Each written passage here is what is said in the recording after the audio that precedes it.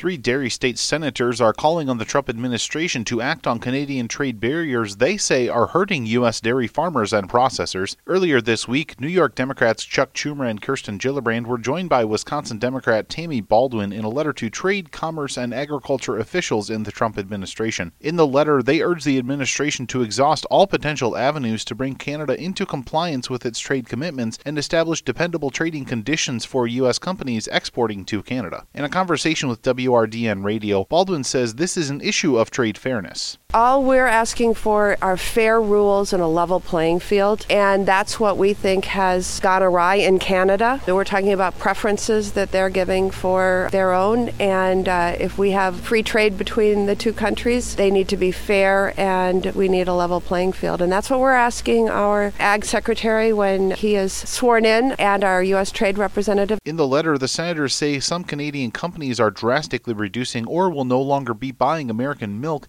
due to a new pricing scheme in Canada. Baldwin says part of the problem is the need for confirmation of new department officials like Ag Secretary nominee Sonny Perdue. Certainly the acting figures at the head of these agencies can speak for the government, but it will be much more important than when you have a Secretary Perdue in place and taking this on. And when I had a chance to meet with him very shortly after his nomination a couple months ago, this was the first issue I raised with him. I said, as a senator from Wisconsin, given the role that you have, this is our most urgent threat. And unfortunately, it's taken quite a few months for him to go through the process. Schumer, Gillibrand, and Baldwin say it's abundantly clear that Canada has been pursuing ways to impede U.S. dairy exports. The letter was sent to Commerce Secretary Wilbur Ross, as well as the acting Agriculture Secretary and the acting U.S. Trade Representative. Reporting for AgriPulse, I'm Spencer Chase.